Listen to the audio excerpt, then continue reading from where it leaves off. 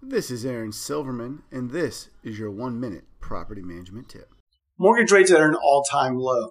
I highly recommend you take a look at refinancing and seeing what you can do to lower your rate and lower your payment. Talk to your mortgage broker, talk to your local banker, wherever you do that through. 2 reasons. One, you can pull some cash out, do some repairs on your property. You can pull out some cash to build a reserve for the unknown future that we might be having.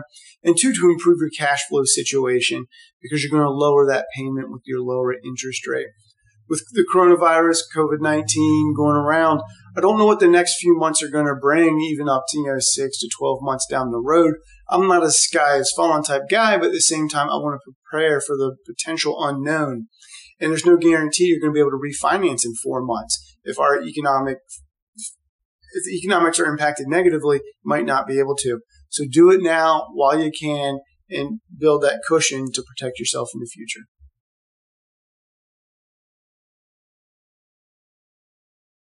Thanks for listening to today's tip. If you liked it, make sure you subscribe to the podcast or jump on over to successfulrental.com and connect with me there.